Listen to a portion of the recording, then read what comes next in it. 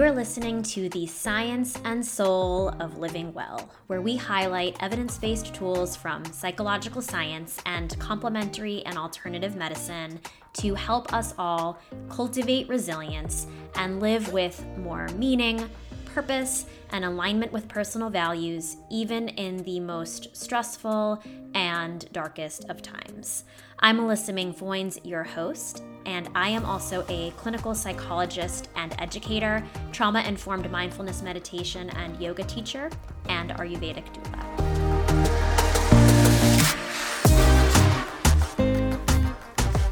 Welcome, everyone. Thank you so much for carving out the time today to join me for this week's episode focused on holistic strategies for coping with self-criticism.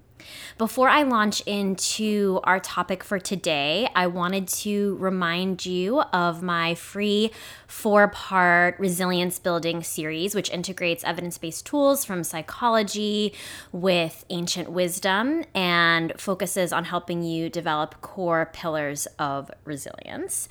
And I also recently launched a new holistic coaching program for you. So please check out one or both of those resources if you feel so inspired, and feel free to share them with others. So in this episode, our primary goal is to talk through a variety of evidence-based tools and strategies from psychology, as well as those from ancient wisdom that can help support you in responding effectively to self-criticism.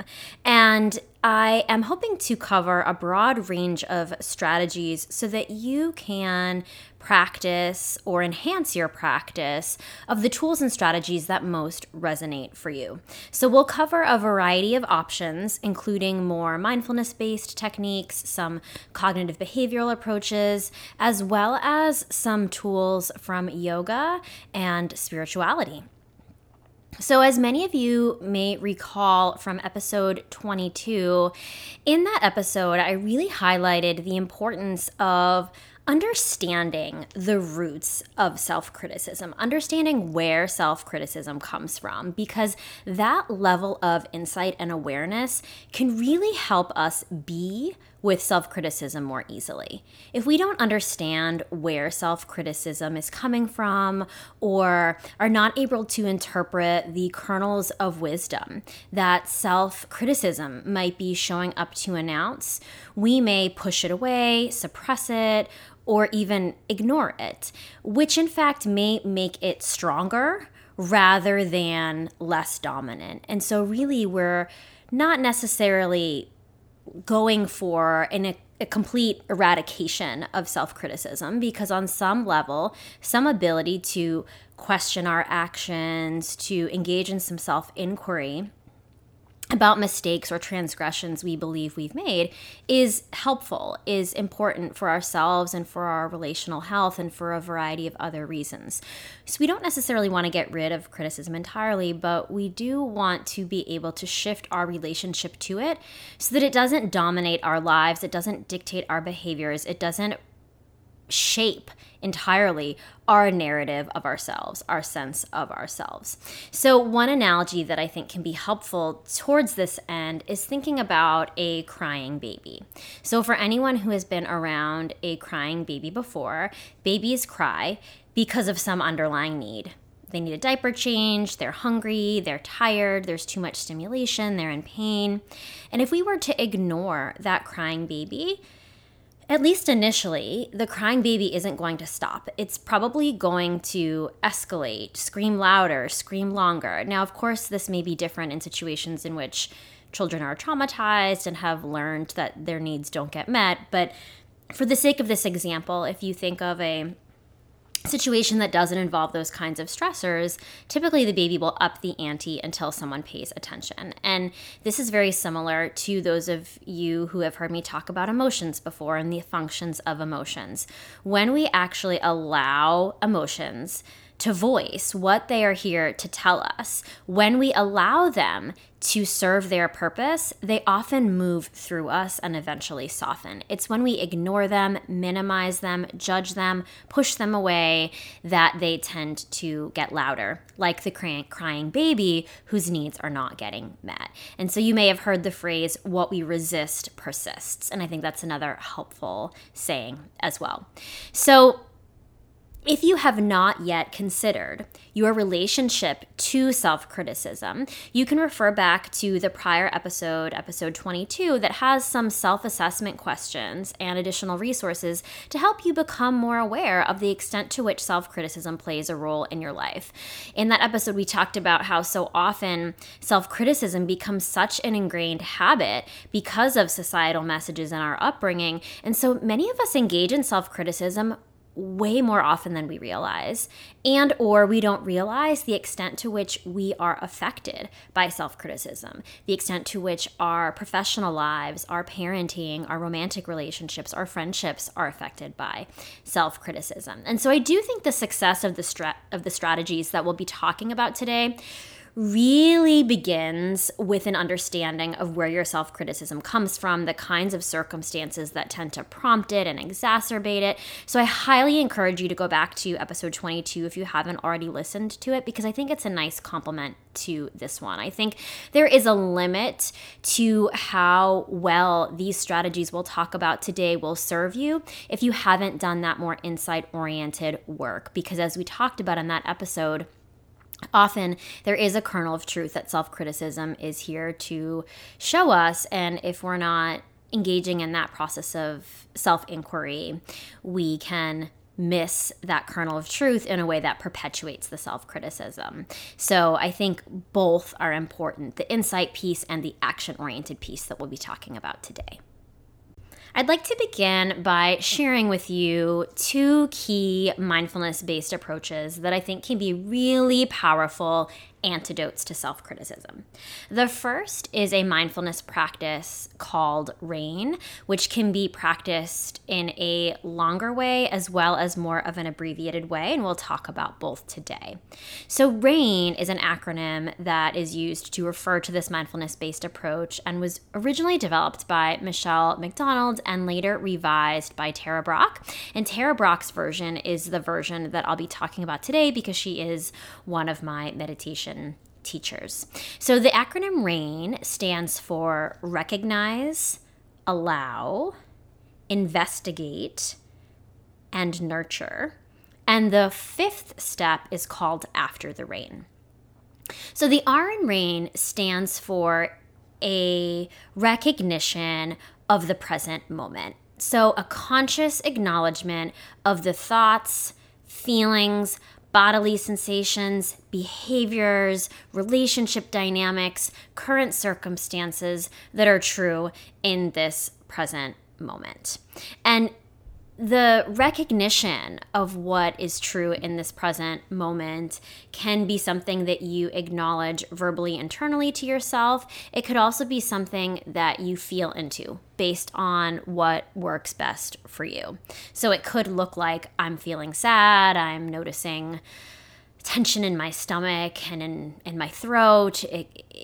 And yet it doesn't need to have those verbal descriptors if that doesn't work for you, because many of us can feel into thoughts and feelings and sensations better if we're not trying to attach those verbal descriptive labels.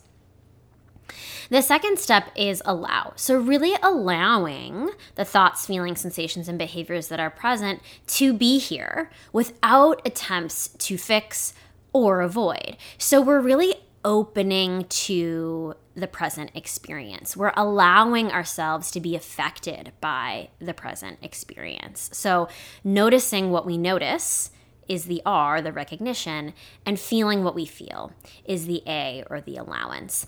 And this can happen in a number of different ways. So we can allow with body posture, so really trying to stay open in the chest as opposed to very crunched and huddled. We could mentally allow. So I imagine many of you may identify with a time when you felt a feeling or had a thought that was unpleasant or painful or uncomfortable, and you tried to think about something else, come up with a different image to bring into your mind's eye. really try to shut it out. And that's not what we're going for with this particular step. There could also be some kind of verbal statement like, this belongs, or I can hold this, I can feel this, or this too, let it be. So some kind of mantra that resonates with you could be something you could silently repeat to yourself or say aloud as a way to support you with that allowing. The I, the investigate, is where we call on our natural curiosity, on our innate desire to cut through the self-criticism and the related or associated self-limiting beliefs that might go along with self-criticism, and to really get to the truth of what is here now. And so we do this by bringing attention to our present experience in our body. So this step can be confused with more of a cognitive or analytic process, when in actuality, the spirit of the inquiry is really feeling into the sense of the experience in our body. So of course, our storyline, our beliefs and thought patterns can be a direct portal to our experience. And yet that's not what we are attempting to do in this step. We're really trying to turn our attention toward the body, toward the felt sense of the experience in the body, of the sensations, of the parts of us that feel most vulnerable, and doing that in an embodied way, and with a kind of curious interest and kind attention to that experience. So some people find this process of investigation helpful when they think through various questions. So you could feel free to experiment with the types of questions that are helpful to ask yourself, or even the sequence or the order. Personally, I find that certain questions for me perpetuate more of a thought spiral and keep me more in my head at that more cognitive, analytical, intellectual place, because I love problem solving, and I know many of you are fellow problem solvers out there. So for me, really sticking to questions like, where do I feel these emotions in my body? What is the felt sense of these emotions as sensations? Is my jaw clenched? Is there a rawness, a soreness, an aching, an emptiness, a squeezing, a tension? So for me, that helps. But for others, questions like, what is the worst part of this? What most wants my attention right now? Or what is the most difficult or painful thing I'm believing right now?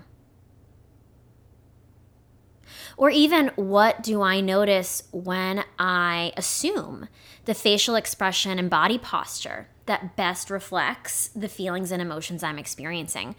So say in a cognitive way, you're very aware of feeling betrayed or angry or hurt.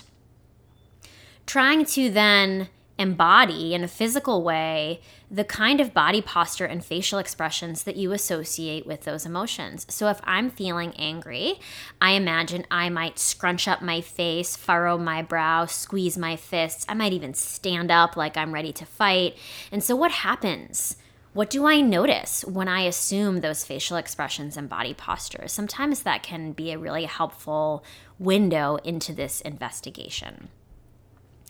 And these questions, these inquiries, then facilitate a transition into the N, the nurturance, where we sense what the hurt part of us most needs, and then we respond by offering a gesture of care accordingly. So again, for some people, this is something that they can sense into in a way that doesn't require words. And for others, actually having some questions to walk through can be really helpful. So for example, if the most vulnerable, hurting part of me could communicate, what would it express right now? It could be words, it could be feelings, it could be images. And trying to let those words and feelings and images emerge rather than having your brain dig for it or do the work. Or you could ask yourself, how does this hurt part want me to be with it? How does it want me to relate to it? What kind of stance or approach does it want me to take? Or what does this part most need from me? This self-critical part. You can also take some moments to breathe consciously and adjust your posture in a way that helps you feel fully in contact with the most awake part of yourself. So sometimes people call this your high self, your true self with a capital S, or your future self. So just trying to take a more empowered, confident stance in your body that helps you connect with that innate capacity that we all have for wisdom, to see through the parts of self-criticism that aren't true. And so, as you may have heard me talk about in other podcasts, sometimes it can be helpful to call on this wise, compassionate self if we have an image of what that looks like, or even another being, a friend, a family member, a pet, a teacher, a spiritual or historical figure, a mentor, whose wisdom and love that we really trust, and calling that image to mind. And then, in whatever form, really offering inwardly the love and acceptance and compassion or protection that vulnerable part of ourselves most needs. Or maybe there's some forgiveness. And how might we extend that care in an actionable way? Is it through words, like some kind of statement?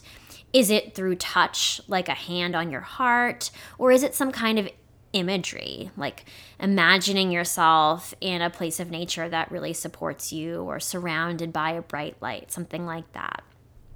So really recognizing what the self-critical part of you needs, or the hurt part of you that feels wounded by the self-criticism most needs, and then offering that as best as you can. And if you don't feel like you're capable because you're so caught in the self-criticism that you're believing the self-critical thoughts to be 100% true, you can call on some of these other people, animals, places in nature in your life, present or past, living or dead, that can help support you in offering that gesture if it's hard to muster it within yourself. And then there's after the rain. So really noticing what you feel as you walk through these steps, and seeing if you can rest or find a sense of peace in this hopefully enhanced state of awareness. Now, of course, a practice like this, especially if you're not used to it, might take some time to create some shifts. And those shifts may be subtle. They may not be like fireworks, but really trusting yourself in the process to come back to a practice like this again and again. So the short version of this practice, so you could walk through this practice as we just did in a more of a 10 to 15 minute meditation, but I know for many people that feels too long. And so a short version of RAIN would be to notice a moment of self-criticism, to pause and take full deep breaths, say 3, and really allow your inner experience to be as it is, without trying to launch into problem-solving mode, without ignoring it, without talking yourself out of it. And then really investigating with that curiosity and kindness whatever emotions feel most dominant. So pausing, breathing, allowing your experience to be as it is, noticing what you notice and feeling what you feel. And then taking it a step further to investigate with curiosity and kindness what feelings are most present here. And then leaving it at that.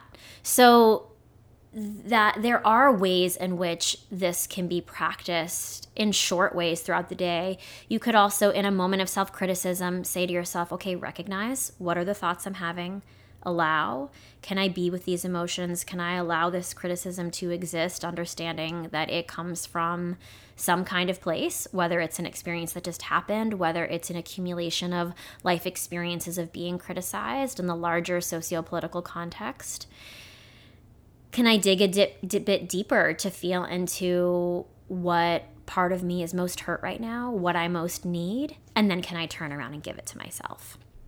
So there are a lot of different ways that you can explore this, and Tara Brach has a number of really great resources on her website, including some guidance around ways to partner up with people in your life to support one another in this practice of RAIN, which I think can be really powerful to do together. A related practice is a mindful self-compassion practice, which I'm actually not going to go into too much detail about because I talked about it at quite a bit of length in the prior episode, and also included a meditation at the end of the last episode, episode 22, regarding mindful self-compassion, but did want to just lift it up as another practice that is relevant because it does have some overlap with the RAIN practice. So Kristin Neff and Christopher Germer are two psychologists which have done a lot of research in the area of self-compassion, and they define self-compassion as compassion turned inward. And that self-compassion involves both being with ourselves in a way that is accepting and soothing and understanding, so a way that really validates our pain and suffering as legitimate, and taking action to alleviate suffering. So there's a part that is protective and that provides and that motivates ourselves and other people when needed. So self-compassion really including a ferocity and also a tenderness, the yin and the yang, so to speak. And self-compassion is really different from self-esteem. I think sometimes people confuse the two. So both self-esteem and self-compassion are positive ways to relate to ourselves. But self-esteem is typically an evaluation of our worth that is contingent upon our success, whereas self-compassion is an unconditional self-acceptance and inner kindness, even in moments of failure. And so if you want to learn more about self-compassion and some of the benefits around self-compassion that are supported by research and some of the myths and common misconceptions about self-compassion, I encourage you to go back to episode 22. But essentially, self-compassion, when we are practicing it, boils down to 3 key evidence-based steps or principles. We begin by naming and validating our suffering. So this is similar to the R step in RAIN. We acknowledge our shared humanity. We acknowledge how our current pain is something that unites us with other people as opposed to being something that separates us. And then we show ourselves some kindness, which is similar to the N in RAIN. Before I share a bit about the next practice I want to lift up in this category of a mindfulness-based practice, I want to share a little bit of context. In Buddhism and Buddhist psychology, there are what are referred to as heart practices, the 4 Brahmaviharas.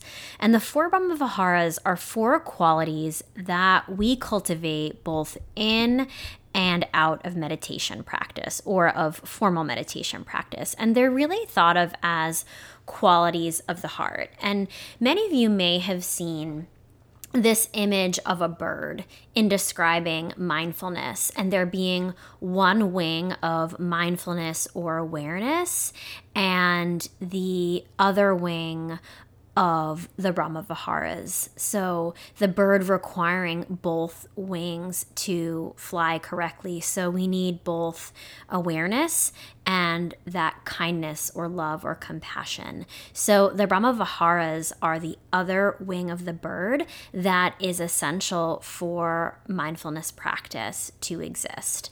Only having mindfulness without the Brahmaviharas is like having a one-winged bird or a bird that can't fly. So these Brahmaviharas or heart practices are cultivated through specific meditation practices, but they also permeate our mindfulness and concentration practices, even when we are not engaging in the specific meditation practices that are intended to cultivate these heart-based qualities. So the 4 Brahmaviharas include metta, karuna, mudita, and upekkha. And so we could do a whole podcast or series on these different qualities of the heart.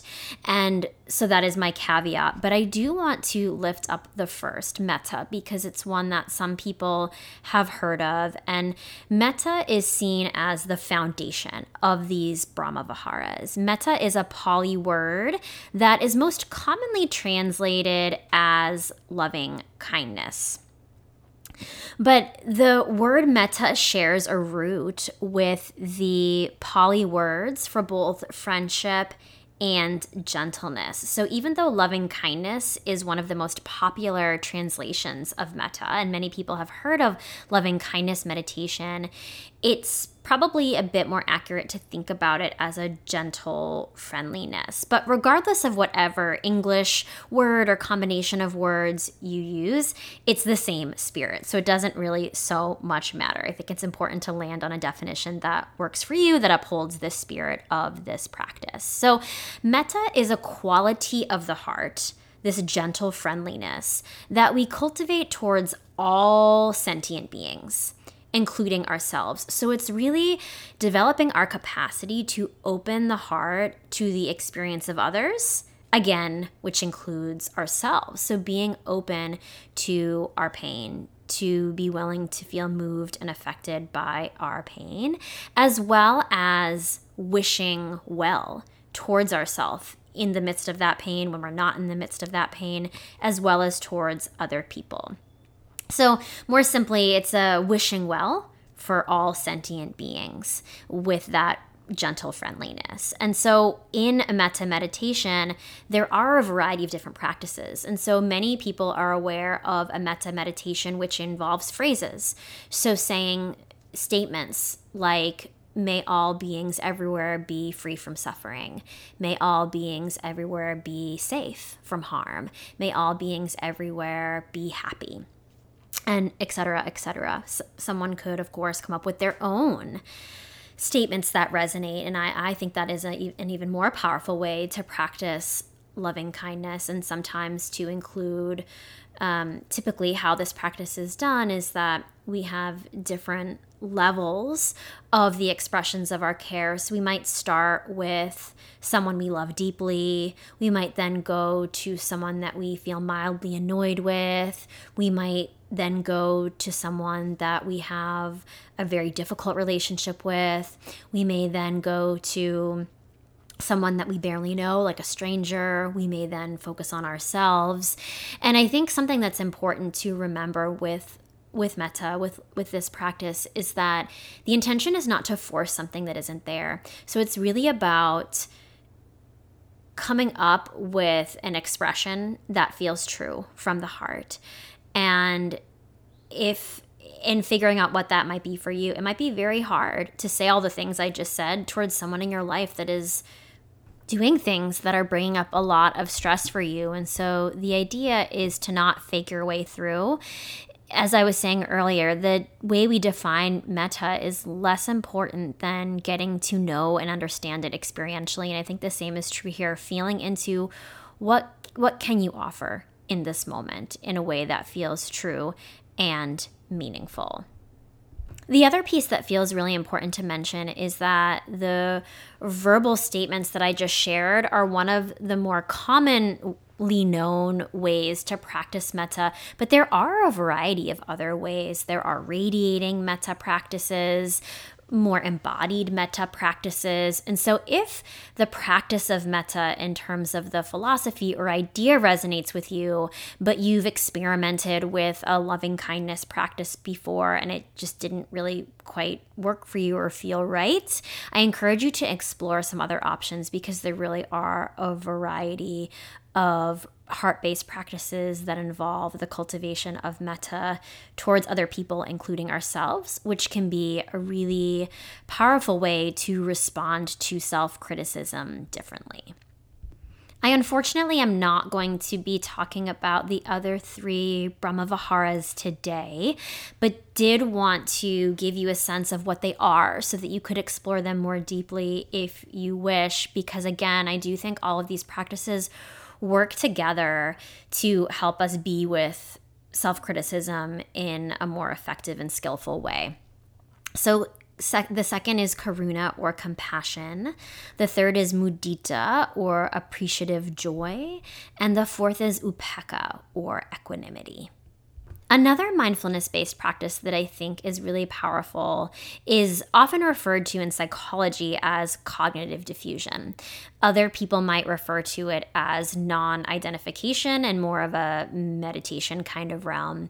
But essentially, regardless of the words that we use to describe it, the idea is to name what you are experiencing without becoming so interconnected with it that whatever you are experiencing becomes the truth. So for example, if I am caught in a spiral of self-criticism, or even if it's one critical thought that I am having, rather than saying, I'm not good at public speaking, Saying something like, I'm having a thought that I'm not good at public speaking. So even naming it as a thought that we're having, rather than just owning it as something that is true, is one way that we can diffuse from the thought, to separate from the thought without overly personalizing it.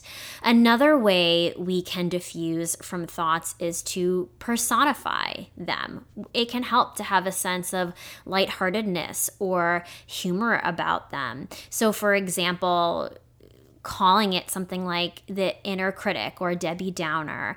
And I know that for those of you who know me, this is something that I talk about quite a bit, because oftentimes personifying our inner critic committee can be a really helpful way to become more adept at noticing how often it's showing up and separating from the inner criticism enough that we aren't driven by it. We're not making choices based on it. We're not going down into a deep, dark place of despair because we're believing these thoughts to be true. And so another strategy that can be helpful for some people, for others it really does not resonate, which is another example of cognitive diffusion, is thanking the criticism for showing up. Thanks for indicating this is something I really care about, that presentation I gave was really important to me, and that's why I'm feeling so self-critical about it. Or thank you for reminding me that this is an important value, and I feel like I crossed a line in that argument that I had with someone, and so thanks for alerting me, self-criticism. So essentially, bowing to the wisdom that could be present from the self-criticism. And as you all know, it's difficult to let go of the self-criticism or not be dictated by it without first honoring it. And we can honor any kernel of truth that is present in the self-criticism without buying into the message as a whole. So if I'm having self-critical thoughts following some kind of interaction with my child where I feel like I was more reactive than I needed to be, maybe I spoke more harshly to my child than is consistent with my values than I want to, and I'm having thoughts like, I'm a bad mom, someone else would do this better, I'm not the kind of mom that he needs, etc., etc., I can recognize that this self-criticism comes from a place of really loving my child, of really wanting to continue to grow as a parent and to serve him as his parent in the best way that I can. So I can acknowledge the place from which the self-criticism is coming from without buying into the thoughts that I'm a bad mother or that he would be served by someone better. So there is a way to honor the wisdom without buying into the messages in their totality. Related to this point, oftentimes the critical voices inside of us are voices that we've inherited from other people in our lives. And so if we've grown up with very critical parents or went through a romantic relationship where we were relentlessly criticized, or were bullied as a child, or had a boss that was very critical and antagonistic, oftentimes we can recognize the tone of voice within us, or even the specific words that are used, as very reminiscent of some of those past experiences. So sometimes even discerning whose voice is whose inside of us can be really powerful, because oftentimes the self-critical thoughts come from a voice or an experience that isn't really ours. And so recognizing, oh, this is something that my mom used to really criticize me for, or, oh, these are the kinds of words that my ex used to use with me. So really trying to discern where some of these voices are coming from is one way to engage in this process of cognitive diffusion. Another really powerful practice when we're caught in self-criticism is visualization. So imagining ourselves as a child and embracing that inner child. It could be as an older version of ourselves, as the current version of ourselves, embracing that picture of that younger child, sometimes even pulling out a picture of ourselves in our youth can really be a helpful way of accessing that tenderness and love, especially when we're feeling really badly and like we really messed up. That harshness can be hard to snap out of, but if we call to mind, if we conjure an image of ourselves or actually take out a photograph and imagine embracing that inner child, or imagine talking to that inner child, that younger child, what we might say, that can really be powerful. Imagining being surrounded by warmth or being held in a warm light or a certain color of light that symbolizes something really nurturing to you.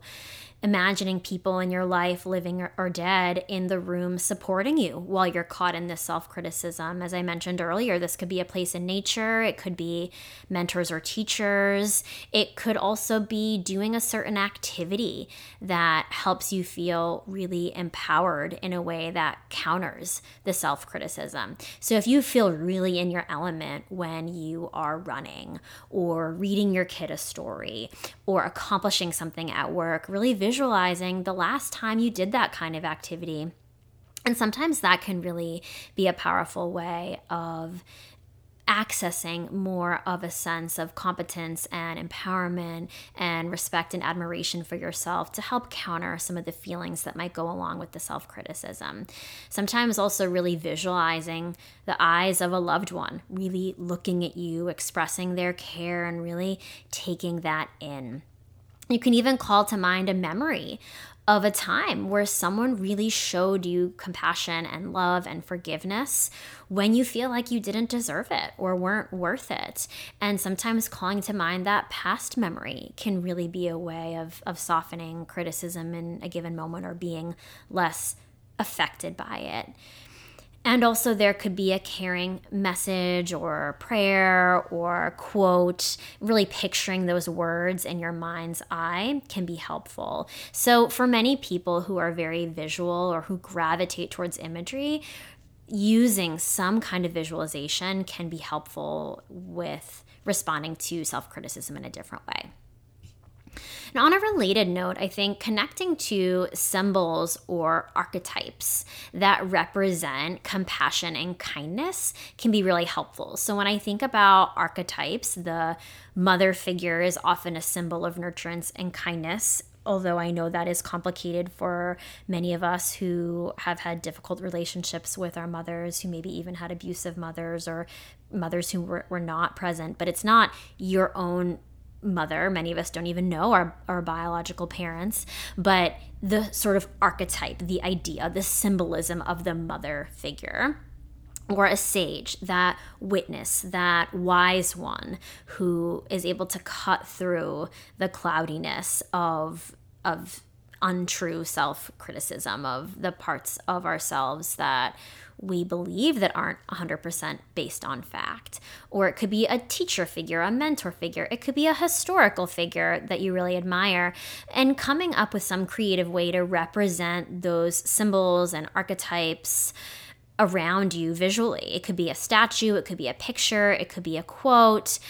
Anything that helps call that quality to mind that is embodied or lived out or represented by these symbols and archetypes. And one other approach that I want to highlight in the camp of a mindfulness-based approach is a non-judgmental stance. So we're really sticking with the facts of what is happening. We're not adding interpretation. We're calling things as they are. And that, again, like anything else in life, is a skill. And there is an episode 15, where I talk about what a non-judgmental stance is and how to practice it in our lives. And so I encourage you to check out that episode as well if you are interested, because it also gives some very practical tips about arriving at a more non-judgmental stance. So this is not about painting a more positive picture of something than is actually true. It's not about bypassing emotions of reneging ourselves of responsibility or accountability. It really is sticking with the facts of what is in a way that is non-judgmental, as opposed to laden with vitriol and judgment and self-hatred, which often is a part of self-criticism, or at least the core of where self-criticism comes from. I want to shift gears a little bit now and talk more about some cognitive behavioral approaches that I think can be really helpful in responding to self-criticism. So one of my favorites comes from dialectical behavior therapy and is referred to as dialectical thinking. So in other words, a both and framework. And many of you may have heard about the importance of the both and before. And I think when it comes to self-criticism, this can be easier said than done. It may make sense in theory, but it can be much more difficult in practice. So when you are caught in self-criticism, you can come up with some kind of what I call a dialectical statement that acknowledges multiple realities. It helps you connect with different aspects of the current situation that are true. So for example, something like, I feel self-critical and I know this isn't helpful. Or I'm angry at myself and I recognize that this was a human mistake. Or something like, I'm beating myself up, so I'm going to focus on anything I think that I've done well. So it doesn't have to be an and that connects the statements. It could also be something like, I'm so demoralized, so I'm going to try to learn from this. So in a nutshell, you're really trying to acknowledge two parts of the reality simultaneously. The first part of your statement is more focused on the pain point. So I feel self-critical. I hate myself. I'm angry at myself. I'm beating myself up. I'm demoralized. So focusing on acknowledging the reality of the pain point. And the second part is bringing to mind something else that is also true that might not keep you as stuck as only keeping your focus on that first pain point. So the focus of the second part of this statement could be a variety of themes. It could be a way to contextualize your actions. So in the example I gave, and I recognize this was a human mistake, you're connecting to your shared humanity. It could also be something like, and I know that I was really emotionally vulnerable and tired. Or, and I know this is a complicated relationship and it's really hard to be skillful. So you're really contextualizing what happened. It also could be an intention. So like the example I gave, and I'm going to try to learn from this. Or so I'm going to try to focus on what I've done well. So some kind of an intention. It could be an intention to forgive yourself, to try to learn from the situation, to focus on something else, to not ruminate, to recognize your shared humanity. Or it could be bringing your mind to something else you are going to do instead of the self-criticism. Because as you all know, self-criticism takes up a lot of time, or at least it can. And that time could be repurposed or better spent often on other activities. And so reorienting to what that might be. So I'm going to clean the house right now. Or so I'm going to repair this with a person who I just hurt, or I'm going to go for a walk outside. So something else that you can put your time and energy and emotional bandwidth into that has the possibility of being more helpful and supportive than ruminating in the self-criticism. This is also something, dialectical thinking, that can be really powerful in the context of RAIN, or mindful self-compassion. So earlier when we were talking about different kinds of self-compassionate statements, one of the stumbling blocks I often hear from many of you is that something like, may I be healthy, or I am deserving of compassion, don't quite feel helpful because they don't reflect the reality of where you're at. And as you've heard so far, one of my messages that I hope to convey to you today is that these practices aren't about forcing anything beyond where you're at. It's trying to figure out what can you do, what is one small step you can take that feels somewhat authentic experientially in your mind and body and heart. And so maybe saying something like, I am deserving of compassion doesn't feel quite right, yet something like, I'm really beating myself up and am angry for what I did, and I know that it's important to try to repair with the other person and forgive myself. So using the both and, the dialectical statement to acknowledge your pain point as well as the other aspect or another aspect of reality that might not keep you as stuck as staying with just the recognition of the pain point. Another cognitive behavioral approach is to challenge your thought process, to really ask yourself how true some of these thoughts are. And so, of course, this is another topic that could take, any of these topics could really take the whole episode. But just to give you an idea of what I mean is to walk through a list of questions, to walk through a number of common mind traps that we can get caught in when we are criticizing ourselves. So asking yourself, is this really 100% true 100% of the time? So say the self-critical thought is, I'm a bad mother. I'll bring that up because I often experience self-criticism in the context of parenting, and so this feels like an easily accessible one to me. So is that really true 100% and 100% all of the time? What are some facts that don't support this thought? Is there any conflicting evidence that suggests that this thought may not be 100% true 100% of the time? Asking yourself, what are the roots of this thought? Where does this thought come from, and whose voice is this? Perhaps I am very self-critical about my mothering because I had a self-critical mother, or had a grandmother who was self-critical, or a father who was self-critical, or I have a sister who's self-critical. So I'm very sensitive to not wanting to treat my child like they have treated me. And so coming up with some understanding and insight as to where this might come from. Questioning the credibility of the source. So if I am the one who is engaging in self-criticism, and I know that I have self-critical tendencies, I tend to be highly perfectionistic, I have really high standards for myself, I may not be the most credible source of providing a referendum on the quality of my actions.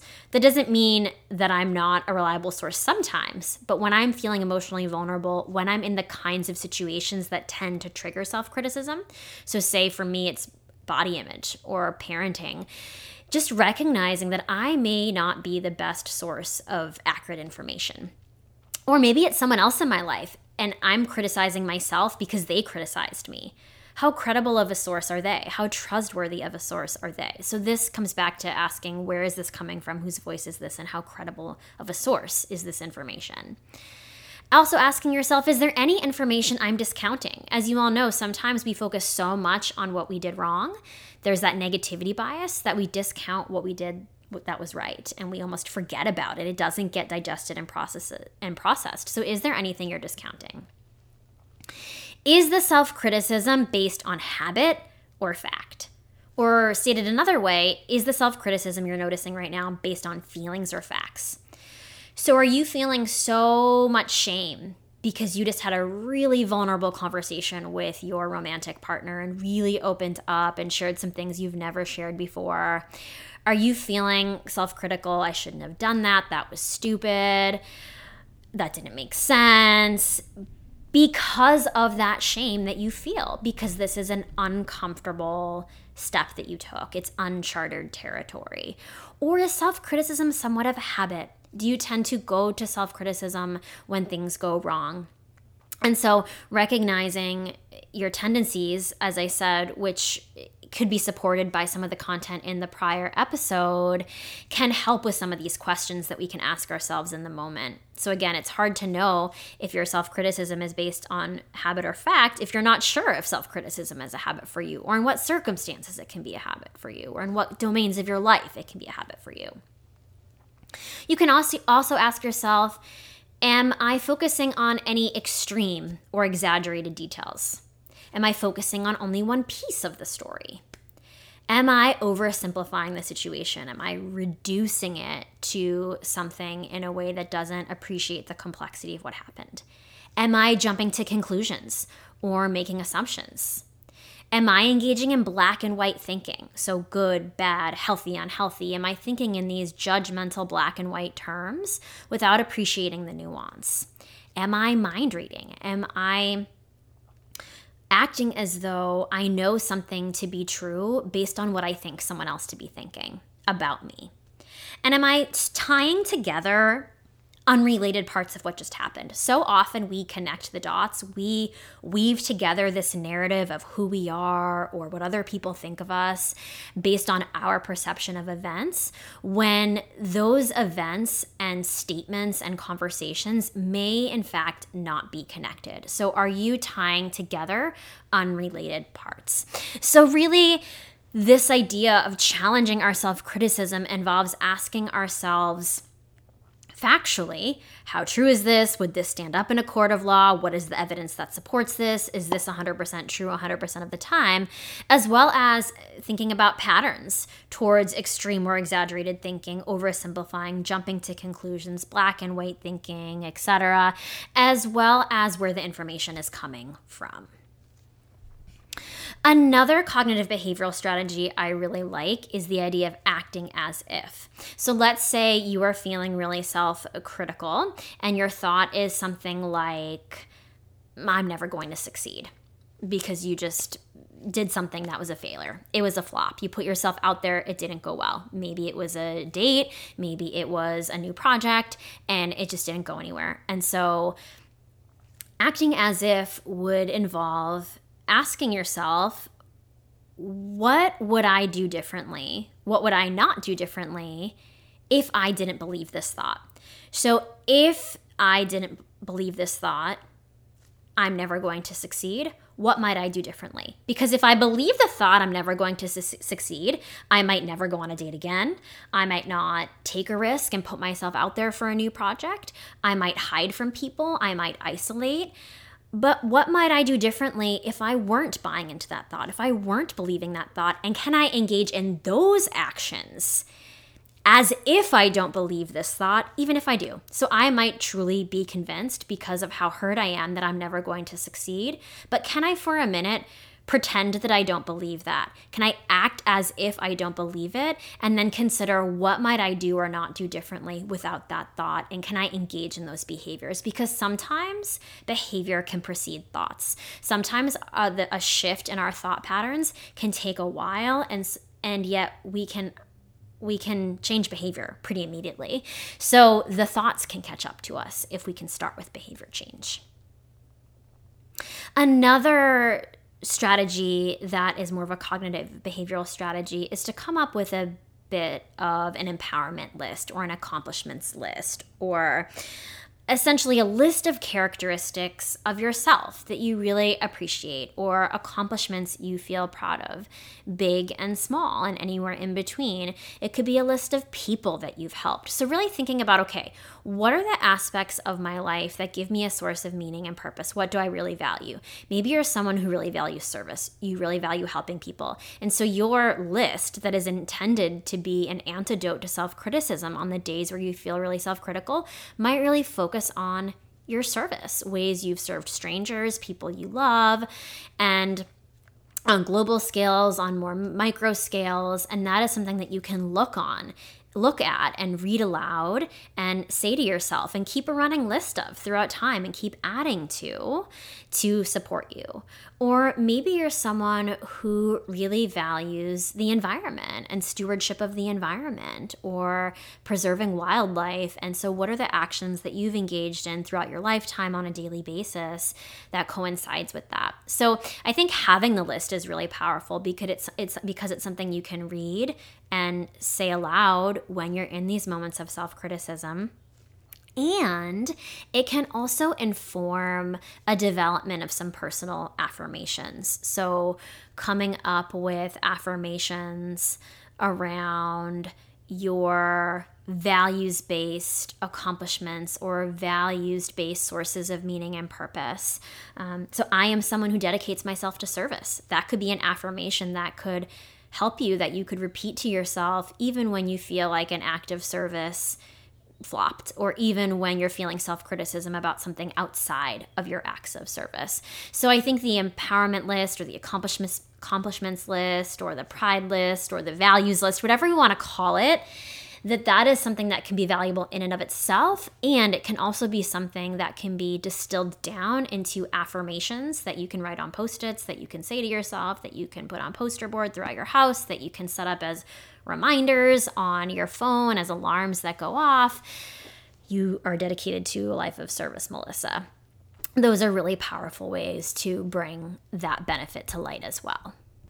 The final set of strategies or tools I want to highlight today that can be powerful in responding to self-criticism more effectively are yoga-based strategies. So, as many of you know from some of my prior conversations about yoga on this podcast, yoga is a complex philosophical, psychological system with many different pathways or limbs. And many people think about yoga as the physical practice of yoga, or asana, and that is only one small slice of yoga. So in yoga philosophy, the first tenet of yoga, the foundation on which our yoga practice rests, is ahimsa. Ahimsa is typically translated as non-harming or non-violence. And ahimsa is the first of the yamas, or the ethical guidelines that are laid out in Patanjali's Eightfold Path of Yoga. So essentially, I just want to acknowledge that even though I'm not going into all of these different facets of yoga today, or all of the yamas, or the niyamas, or the other aspects of the Eightfold Path, that I do want to highlight certain aspects. So ahimsa, the Sanskrit word ahimsa, comes from the root word hims, which means to strike. And as is common with many Sanskrit words, preceding a root word with the letter A turns it into its opposite. So ahimsa would be non-striking. And in yoga, ahimsa is synonymous with self-kindness, self-compassion, and self-care. So if we bring this framework to thinking about self-criticism, ignoring self-criticism, pushing away self-criticism, getting rid of self-criticism could be considered an act of himsa, an act of striking, an act of harm. And as you've heard me talk about through today's episode, as well as the one last week, making room for self-criticism and any wisdom it has to offer, I'm not saying it always does, but at least holding space for that and staying open to the possibility that it does, is an act of self-kindness. As is not letting self-criticism dictate your behavior. So ahimsa involves both making room for self-criticism and inquiring about any wisdom it has to offer, as well as relating to self-criticism in a way that it doesn't dictate our behavior. And I think this philosophy of ahimsa can also guide another aspect of yoga which can be helpful in thinking about self-criticism, which is mantra. And mantra directly translates into, of course, there are different interpretations, but the way I have been taught is as mind tool. And so a mantra is repeated silently or aloud, largely for the power of the sound vibrations, which can be disseminated or perpetuated even with a silent repetition of mantra. And in yoga philosophy and psychology, mantras are thought to affect our prana, or our life force energy. In Chinese medicine, a similar concept may be the qi, the life force, the life essence. And because mantras have powerful sound vibrations that can affect our prana, or our life force energy in the body, they have the ability to transform. not just in the physical body, but the mental, emotional body as well. And they also have the ability to help support us in setting an intention and achieving a purpose. And so there is so much more to be said about mantra, and that is a somewhat succinct way of describing what mantra is and how powerful it can be. So one mantra that I so love that is related to self-criticism is called Aham Prema. Aham Prema. And typically that is translated as I am divine love. It comes from the Sanskrit aham, meaning I, and prema, which means love or affection. And so the reason that I think this mantra is so powerful is, well, there are many reasons, but one is that in yoga philosophy and different wisdom traditions, we all have a true core self, the part of us that is inherently good, that is unchanging regardless of our life experiences, the part of us that is connected to a greater consciousness, the universal, something that is larger than ourselves. And we all have different names for what that is. For some people, it's nature. For some people, it's the universe. For some people, it's a god or goddess. But essentially acknowledging our interconnectedness between that true, innate, good self and that greater, larger web of consciousness and life. Some people refer to this as our true self. Some people refer to this as our spirit, our soul, or self with a capital S, distinguished from self with a lowercase s. And this core self with the capital S is different than what is referred to in yoga psychology as the ahamkara, or the I maker, or some people might refer to this in other traditions as the ego. So the part of us that overly identifies with individuality, as well as with external definitions that define ourselves. So when we are caught in ego or the ahamkara or the I maker, we really see ourselves as separate entities, as individuals that are not connected with the larger web of life. And we become very dependent on these external definitions of who we are. Like, I am Melissa, the mother, the psychologist, the wife, the friend. And yes, those are important aspects of how I live my life and who I am, and labels that I used to think about myself. And yet they're not necessarily tied to my core true self, because my core true self is boundless. It extends beyond the parameters or the limitations of some of those narrow boxes and identities. So the ahamkara would feel very identified with the psychologist, the mother, etc. So much so that if one of those disappeared, I might feel very, very confused, distraught, full of dread, despair. Whereas if I am able to recognize that who I am does include those things, yet is so much more than those things, it doesn't mean I don't feel dread or devastation if one of these sources of identities goes away.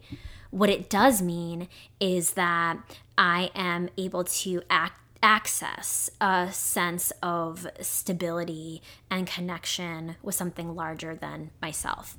So the reason I share this background is that, to me, Aham Prema, I am divine love, is one mantra that can be really helpful when we are caught up in the day-to-day stresses of life on this earth, the kinds of stressors that promote criticism. And this mantra reminds us that we are much larger than our egos. We are much larger than our ahamkara. We are boundless. We extend beyond the limitations of these identities and these categories and these boxes. We extend beyond our bodies and the form of our bodies. We extend beyond our own thought processes, and we extend beyond our relationship patterns. So really embracing this idea that we are connected with divine love. We are divine love. I offer this mantra, Aham Prema, because I think it is very relevant to our conversation about self-criticism, yet you can come up with your own mantra. It could be something like, I am worthy of love, or self-compassion is a radical act, or I deserve compassion, Or I need less self-criticism in my life, not more. So creating your own can be a really powerful part of this process. And you can experiment with mantra in different ways. So as I said earlier, you could have a written form of mantra that you put somewhere that you see often. Sometimes a challenge with that is that you become habituated to it and don't really notice it as much. So taking the time to pause and take it in and repeat it. You could also use a more traditional way of practicing mantra where you repeat the mantra aloud. In yoga psychology, yoga philosophy, often we repeat 108 times because of the sacred nature of that number. And we'll often do multiple rounds, so saying it out loud, mumbling it, and then saying it quietly in an internal way. But these are just invitations and options and opportunities of different ways that you can explore the extent to which mantra can be helpful in your own life, especially with respect to self-criticism.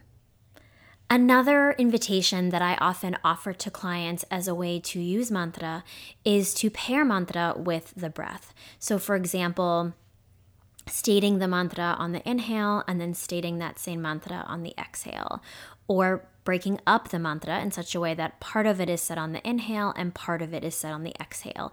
And this practice is something that is also used in evidence-based psychology with the dialectical statement practice I was mentioning earlier. So for instance, saying one part of the statement on your inhale and the other part on the exhale. So the first part would be that pain point, the I'm noticing self-criticism or I'm hating myself right now, would be on the inhale, then the and, add a slight pause, and then on the exhale, acknowledging another part of the reality that you may feel less focused on. So I'm going to try to breathe. So I'm going to try to focus on what I did well. Or, and I recognize that other people have experienced similar things before and I'm not alone. So pairing some of these mantras with the breath can also be a really powerful practice.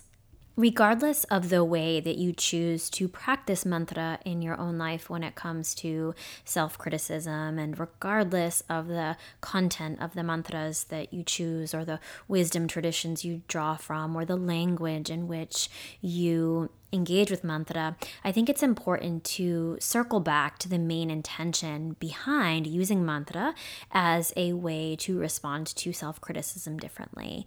And in my mind, self-criticism is not something we are born with. So it's not part of our true self. It's something that we've been conditioned to do, something we've been trained or taught to do, something that we've internalized because other people have been critical with us. And so in many ways, mantra is one way to come back home to that truer inner self that doesn't engage in self-criticism and recognizing the self-criticism as self-criticism, not as truth. And so mantra, like some of these other tools, is a way to connect with the idea that we are more than our self-limiting beliefs, that these beliefs, these self-critical thoughts don't define us.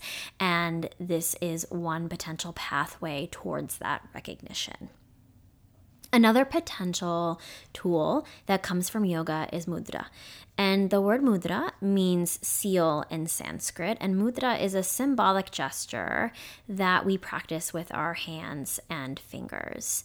And the word mudra, since it means seal, is used to describe that when we practice mudra, we're sealing something in, we're containing our prana, or life force energy, our vitality, that so often we give away that energy or it leaks out of our system. And so mudra is one way to contain this energy, to channel it, to redirect it in a way that is needed for nourishment and replenishment and healing. And so the idea of a mudra is similar to the concept of a bandha for anyone who has practiced yoga asana before, mula bandha, pada bandha, uddiyana bandha. And those bandhas are seals that we create in our body with our musculature with the intention of securing a certain facet of our energy. So mudra is also really important because mudra activates parts of the brain and body in a way that is similar to reflexology or acupressure or acupuncture. So different areas of the hand stimulate specific areas of the brain. And by applying light pressure to these specific areas of the hand, we activate corresponding brain regions. And modern medicine has shown that our hands contain hundreds of thousands of nerve endings. And these nerve endings, or these nerves, originate in the brain and circulate throughout the body along with blood vessels. And so the nerves in our hands are highly sensitive and receptive points. And Ayurvedic medicine, Ayurveda being the sister science of yoga, also really reveres and regards our hands as endpoints of energetic pathways that carry that prana or that life force energy throughout our body. So the hands are a bit of a powerhouse when it comes to our energy. And when we pair mudra with pranayama or yogic breath practices, we have the ability to direct that life force, that energy flow in ways that can influence our mood and well-being. So again, more to be said about mudra, but I did want to introduce a few mudras to you today. And the first is a simple mudra, which is used in more secular mindfulness-based classes. And this is placing one or both hands over the heart. This is a way that we can often connect to compassion for ourselves. There is something about feeling the beat of our heart that can help give us some sensory feedback if we notice our heart rate slowing down in response to a breath practice. There's something about the gentle weight or pressure of our hands on our heart that can cultivate a sense of tenderness and inner kindness towards ourselves. And so that mudra, that gesture, can be a powerful way of cultivating compassion. And so if you are in a moment of really noticing inner criticism, taking 30 seconds or less to gently place one or both hands over your heart and pausing and breathing can be really powerful. And I invite you to try it if it's not something you've done already, because that is a quick way to integrate more self-compassion as an antidote towards self-criticism in your day. Another mudra that I really love for approaching self-criticism in a different kind of way is lotus mudra or Padma mudra, and it resembles a lotus flower. And so you could seal the heel of your hands together and connect your pinkies and thumbs and spread your other fingers out like the shape of a lotus and bring it towards your heart center. And this mudra is intended to open the flow of energy at that heart center, and in yoga philosophy also bring balance and openness to Anahata chakra or the heart chakra. So talking about the chakras is much beyond the scope of our conversation today, but I wanted to offer that up for those of you who are familiar with that system to see how these pieces connect together. And so the lotus mudra is a symbol of love, of compassion, of kindness, and affection. And it can also help relax the mind and stabilize the body and really open the heart. So that is another mudra that I really like. And so again, you can pair these mudras with breath practices, pranayama practices, with simple pauses throughout your day. You could combine them with mantras or statements or affirmations. So you could take these mudras when you are practicing mindfulness or meditation. So certainly a number of different ways in which you can integrate mudra throughout your day. Another way in which we can practice self-compassion or approach self-criticism differently is through the modality of compassionate touch and compassionate movement. And this is something we can integrate through any kind of movement. It could be about how we approach walking up the stairs or going for a ride on a bike, or how we're dancing or stretching or going for a run or engaging in a yoga asana practice. And so to approach these physical activities, these movement-based activities in a compassionate way requires that we really listen to our body in terms of the pace, in terms of the type of movement, in terms of the rhythm. We can really lean into flow and letting our inner sense of what feels good to guide what we're doing. So even if we're in some kind of movement-based class, whether it's an asana practice in yoga, whether it's a Zumba class or a high-intensity interval training, giving ourselves permission to not follow the exact structure and really experimenting with different kinds of motion and pressure and what different parts of our body most need. And so let's just say you're practicing compassionate movement in the context of a yoga asana practice. Notice if you are giving yourself a hard time in a certain posture, if you're judging how you're doing the posture, if you're feeling not good enough or thinking thoughts that you're not good enough. Can you bring yourself back to the goal or the intention of this practice, which is really about presence rather than flexibility or striving or achieving or a perfect pose? And if you notice yourself thinking thoughts like, I have to go further in this pose, or I need to make this look better, or what are other people thinking of me? Flipping the script, asking yourself questions like, does this pose feel good? Does it feel safe? Or how can I care for myself in this moment? Is it going back to a pose that is less strenuous? Is it taking a bathroom break? Is it taking a drink of water? Or asking, how can I bring some kindness to this pose? Where can I soften? Can I relax my jaw? Can I rub my temples? Where can I let go? And so really inviting yourself to detach, diffuse, distance from those self-critical thoughts by honoring where you are right here, right now, in this moment. And these same questions and principles can apply to other kinds of activities. It can apply to dance, to bike riding, as I was mentioning earlier. So really just taking this intention of focusing more on feeling into your body, what your body needs, how can you care for yourself in this moment, how can you help yourself feel safe, how can you soften, where can you let go, as opposed to focusing on striving, achieving, pushing, going harder, going to your edge or your limit. So I think that intention, that space from which we approach these physical and movement-based practices also can really make a difference. You might find that instead of going for a run, you want to dance around your kitchen singing loudly. So again, really feeling into what your body needs, particularly when you're caught in a spiral of self-criticism, because that's a time where you most need you to take care of yourself with compassion rather than responding with more pushing and more harshness and more striving. And as I mentioned in the last episode, which again, I encourage you to check that out if you're interested and haven't already, you can experiment with different kinds of compassionate touch. So we talked about today this mudra of placing both hands on the chest. You can also experiment with some self-massage or gently hugging yourself or placing a hand on the forehead and the occipital ridge. Some of those kinds of compassionate forms of touch can really be supportive.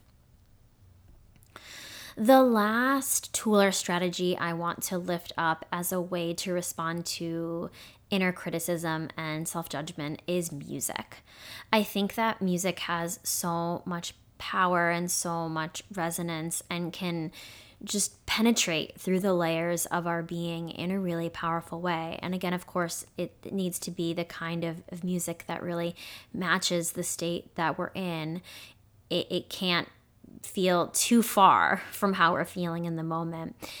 But we can all create a curated playlist, so to speak, that feels compassionate, maybe that has lyrics that speak to inner criticism or judgment, so that we can both feel less alone and remember our shared humanity, as well as have an opportunity to be lifted up by that shared opportunity. So often we are drawn to music because the emotions that the music evokes in us reflects back something that we feel inside. Sometimes it shifts our mood. So sometimes if we're feeling really down, listening to something that is more joyous, but again, isn't so joyous that it feels fake, that it feels like it's pulling us too far away from where we're at, can really help us flip our mood state or create subtle shifts. And so thinking about what kinds of music are most helpful to you when you are in a state of self-criticism.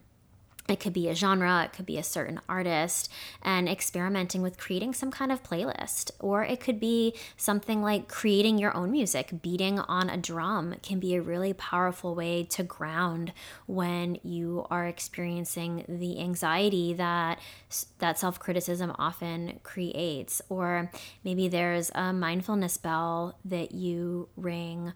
So really thinking about music as one potential opportunity, both in terms of the genre, the lyrics, or no lyrics, perhaps it's instrumental. And I think this is another area in which there can be some overlap, because the mantra I was mentioning earlier, Aham Prema, I am divine love, there are some really what I think are beautiful songs with that mantra. And so maybe you aren't in a space where you want to repeat mantra, but you are willing to put on a song and to see if the mantra speaks to you in that format. So again, a lot of opportunities for creativity.